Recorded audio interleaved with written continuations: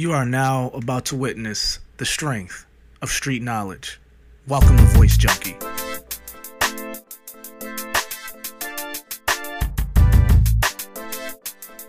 Welcome to another episode of the Voice Junkie podcast. This is episode 34.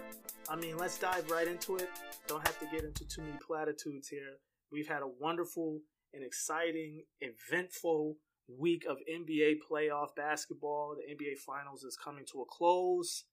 Your boy Kawhi Leonard, who basically shut it down for the Spurs last season, injured bruised thigh. He pretty much sat out the whole season.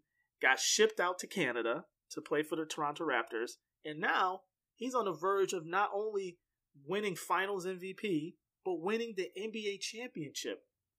That is nuts. You can't make it up. It's just one of those things in sports that you always tend to get. You always tend to get these great stories that, most can't even comprehend. No one's seen this coming. I didn't see this coming for damn sure. I didn't see how good this team was. But in retrospect, if you kind of step away from what's been happening and you kind of put some sense into it a little bit, you can kind of understand that. But think about it. What I'm trying to say is think about it. The Raptors have been the top one or two teams in the East for like the last few seasons. They just always get their ass handed to them by LeBron James for whatever reason. So to see them pretty much in an identical situation that they've been in the past few seasons, but with the caveat of having an elite all-star player, MVP candidate like Kawhi Leonard, things changed. And now you're seeing what an elite player like Kawhi Leonard could do for a team like that who's been on the cusp for the last few seasons. And that's win a championship. And they're on the verge of winning a championship, knocking off Steph Curry's Golden State Warriors. There's just so many different things to think about. First and foremost, let's put this thing to rest. Let's put this theory to rest about the Golden State Warriors being the greatest team to ever play. Horseshit. That's horseshit. You remember those conversations we would have and hear from, Golden State Warriors fans about, or analysts who are, dick riding the Golden State Warriors? We would always hear like, oh, this team is great. This team would have beat those 98 or what was it, the 96, 97 Bulls. They would have beat that team. And there's just more skilled players in today's game and blah, blah, blah, and the three-point shot and all this other, rah, rah, rah. They're going to go down and they're going to lose to a Raptors team that nobody expects to win this goddamn series. If they're that great of a team, because they're essentially the same team they were for at least the past few seasons. Yeah, their bench is a little weak, but they got the same core players playing there. There's no Kevin Durant. It's pretty much the same core players. And they're going to lose potentially in 5 games. Don't give me this bull crap that the Bulls is not a better team than this Warriors team. Because right now it shows that team is light years better than this Warriors team. I think we've probably overrated how great the Warriors have been in this whole era. Because now, just put everything in its perspective. Kevin Durant came and saved the Warriors. They've won the last 2 championships largely because of Kevin Durant. Kevin Durant was the Finals MVP 2 of the last championships. They brought him in after they dropped a series to LeBron when they were up 3-1. So if they're this great team, why aren't they great without Kevin Durant? They won their first championship without Kevin Durant, but guess what? They won that championship against LeBron. LeBron was by himself. He had no Kevin Love. He had no Kyrie Irving. And he still almost beat the Warriors. He was up 2-1 against the Warriors by himself. And he had an opportunity to go up 3-1 in Game 4 in his home court in Cleveland. And, a couple things happened. He dished the ball out to Kyle Korver in the corner to shoot a 3. The rest of the history. And it didn't work out.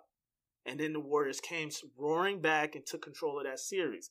But this same team was down to LeBron James in that 2015 Finals 2-1 without Kyrie and without Kevin Love. Let me stress that again.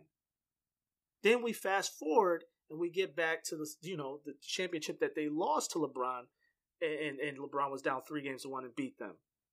And then now you're seeing what's happening with this team, with the Raptors, with no Kevin Durant. All of these scenarios that I'm giving you, Kevin Durant is not on the floor playing. So how great is this team really? You know, like I'm not saying that they're not an all-time great team, but I'm saying that they're not the greatest team because the stats prove it. And it shows. This finals, all of these finals, if you break them down without Kevin Durant, they're not very, dominant. And it's showing. So don't give me this crap. That 96-97 Bulls would have wiped the floor with this Golden State Warriors team. Not this one. You could give me 2015, you can give me 2016, whatever. They would have wiped the floor with that team. I said it then and I'll say it now. Yes, I'm a little biased. I'm a Bulls fan. I grew up rooting for the Bulls because I'm an ardent Michael Jordan fan. But putting my bias aside, just compare the two teams. You got Ron Harper on the perimeter, you got Scottie Pippen on the perimeter, and you got Michael Jordan on the perimeter. All defensive team players. That team locked guys up. And I didn't even mention Dennis Rodman. That team locked guys up. They would have locked up that goddamn Warriors team. That backcourt would have got locked up. Because what do you have? You would have had Ron Harper switching on Steph. You would have had, Michael switching on Steph. You would have had Pippen guarding Klay Thompson, switching Michael on Klay Thompson every now and then. And you would have had Rodman guarding Draymond Green. Draymond wouldn't have got off in that series, not with Rodman guarding him. So it's just good to see that my bias was correct. The Bulls were a better team. But I digress. Let's go on into, back into the series and what's going on. The Warriors are in trouble. And I seen that they were in trouble after game 1. The flow that the Raptors are playing with is just crazy, man. They're hitting they hit all their shots. They're probably the greatest playoff free throw shooting team I've ever seen. These guys do not miss from the line. It's nuts. I haven't checked the stats, but they got to be shooting like 90% from the free throw line. At least 90+%. Like, these guys are like assassins at the free throw line. Nobody misses. It's unbelievable to me. I've never seen this type of free throw shooting in the playoffs, especially in the finals. Like, it's pretty impressive. But to see them down is very interesting. I mean, it's just one of those things. It reminds me when Detroit put out the defending champion Lakers. I think it was the 2004 series when Detroit captured their first championship. It reminds me of this series where you see that the dynasty that once was a dynasty is coming to an end. And that's what happened with those Lakers. That dynasty came to an end after they lost against the Detroit Pistons. Shaq got shipped out of town. A couple guys retired, Gary Payton and Karl Malone and I believe Rick Fox or Robert Horry ended up leaving. And, it was just really the end of a dynasty, It was just never the same again for LA for a few years. And this seems to be something similar to what the Golden State Warriors are probably going to end up going through as they end up losing this series, if they do lose this series. And I'll be stunned if they come back down 3-1. Like, they just look like an inferior team. They do not look like the better team. They just don't. And they just don't have the bench. They don't have even the starting five is outplaying. Toronto starting five is outplaying the Warriors starting five and have been outplaying them all series. So it just looks like that scenario. I just see 2004 all over this series, and it's interesting to see what's going to happen after this season. Once Durant leaves, because everyone in the league and outside of the league who speculates on trades and etc. believe that Kevin Durant's out of there. So it's going to be interesting to see what happens to this Warriors team going forward and how they rebound, because the league is catching up to them. And that's just what happens in professional sports. Teams get better and you get a new, you get a new sheriff in town after a while, But just to pivot a little bit, game 3, something interesting happened. Beyonce and Jay-Z showed up to the game. Let's just say this. The Beehive needs to chill out. They need to chill the fuck out. They started to attack the owner's wife because, Beyonce seemed to be annoyed in some photo that was taken. Well, let me give you a quick backstory of what happened. So, Jay-Z, Beyonce show up to Game 3. They're sitting courtside. This is in Golden State. Jay-Z and Beyonce, looked like they were having a good time, etc., etc. Then there was this woman that was sitting next to Beyonce on her left shoulder, and she would come in and talk to Jay, or she was saying something to Jay, and Beyonce had this, interesting look on her face. Who knows why she gave that reaction, because we don't know what was said, and cameras don't always capture every single moment. To make a long story short, or less long, the woman that got attacked by the Beehive, her name is Nicole Karan, and she's the wife of one of the owners of the Golden State Warriors. So she basically said, look, I was just looking out for them. I've done things with them before. They've gone to games in the past. So there is a past relationship. She was saying, look, all I was trying to do is get them some drinks. I was just trying to be I'm going to read the quote here. She said, last night, she said she asked if they wanted drinks. Beyonce asked for water. And Karan says Jay-Z asked for a vodka soda. She asked if he wanted lime with that, but it was loud in the Oracle Stadium, and she couldn't hear. So she leaned over.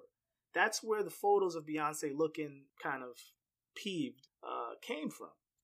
And also, Karan says she then went to go get those drinks. She got the drinks, and there was no hostility, she was saying. I was trying to be a good hostess. I've never experienced cyberbullying like this. I can't believe our players go through this, that kids go through this, etc. So she was getting hammered online for no reason because the Beehive assumed that their queen was being inconvenienced. Come on, guys. Y'all need a fucking life. Y'all need a life. There's a lot of people in these little cliques, the Beehive, the Barbie, the Barbs, all these, crews. I don't even know Cardi B's crew's name. All these crews, a lot of the people in those crews don't have a fucking life. They don't have a life. They just don't have a life. They don't. They, a lot of them are probably single and just don't have nothing else to look forward to but to get in somebody else's business and try to bully on other people. It's ridiculous. It's sad. It's pathetic. I mean, it doesn't put Beyonce in the most positive of lights, even though she doesn't have anything to do with it. But her group of people, her fans, indirectly, reflect on her. All of what they do reflects on her. It's no different than having an entourage and having one bad seed in that entourage get in trouble. It all reflects on you ultimately. And I want to read something else here. Let me see here. Trying to pull up. So the publicist, Beyonce's publicist, she came out and tried to, calm down the Beehive. She says, I'm looking back today at the start of the On the Run Tour 2. 1 year ago, it was a place of joy, imaginable entertainment from two of the best performers in the world, and a place of love. Every single day on that tour I saw love, which is why I also want to speak here to the beautiful Beehive. I know your love runs deep, but that love has to be given to every human. It will bring no joy to the person you love so much if you spew hate in her name. We love you. So that was very classy for Beyonce to have her publicist come out and speak to these psychopaths that reside in the Beehive and just say, yo, you need to just chill out. You guys are just, when you just get to the point where you're just overreacting over something you know nothing about, then that's a problem. You need to just chill out, go sit down somewhere, relax, and enjoy your life. It's just sad, man. These crews, these groups of people just have this self-righteousness, this unbelievable desire to just be noticed and to be some kind of justice to the world. It's no, man, y'all need to just chill out. Everybody needs to chill out, relax, enjoy their lives, and mind their goddamn business. That's the problem with this world today. Everybody wants to be in everybody's business. Not everybody, but there's people that want to be in everybody's business and make decisions based on no facts, no details, just all reactionary. Everything we do nowadays is reactionary. And it's just sad. And it sucks that the owner of the team had to go through that. I mean, the owner's wife had to go through that because now she had to, it was so bad she had to basically delete her Instagram because she was getting attacked for no reason. She was getting attacked for being a good hostess to Beyonce and Jay-Z. Come on, grow the fuck up, guys. Get a life. Speaking of Jay-Z, let's dive right into his finances, shall we? Now, usually I'm not the one that's trying to count another man's pockets, but since it was widely spread all over the internet, all the major news sites were talking about it, I'm obligated to talk about it. Plus, Jay-Z is one of my favorite artists, so it is somewhat newsworthy to bring up the subject matter. Let's jump straight into his wealth. He has officially, according to Forbes, become the first hip-hop billionaire. So apparently Forbes, they do this weird way of how they kind of guesstimate what a person's net worth is. So they try to decipher that through their investments. So the way they broke it down was by all his investments and certain things that he's invested over the years. And they broke it down in this. So first of all, let me just read out what I have here. So apparently he ended up investing in something in Uber. So he has like about 70 plus million in Uber investments. In a previous episode of the Voice Junkie podcast, I actually mentioned Beyonce having an investment in Uber. So they must have invested in Uber around the same time. So that's interesting. They do investments together. I mean, of course they would do investments together. They seem to do all business together in certain cases. But also, what I found the most interesting out of it is that almost half of his net worth comes in alcohol. So, Ace of Spade, the company that he bought, the fancy champagne company that he bought with the little Ace of Spade logos, card logos all over the bottles. I'm not rich enough to even taste that, so don't ask me how it tastes. But he owns that, and apparently it's worth north of $300 million. Wow.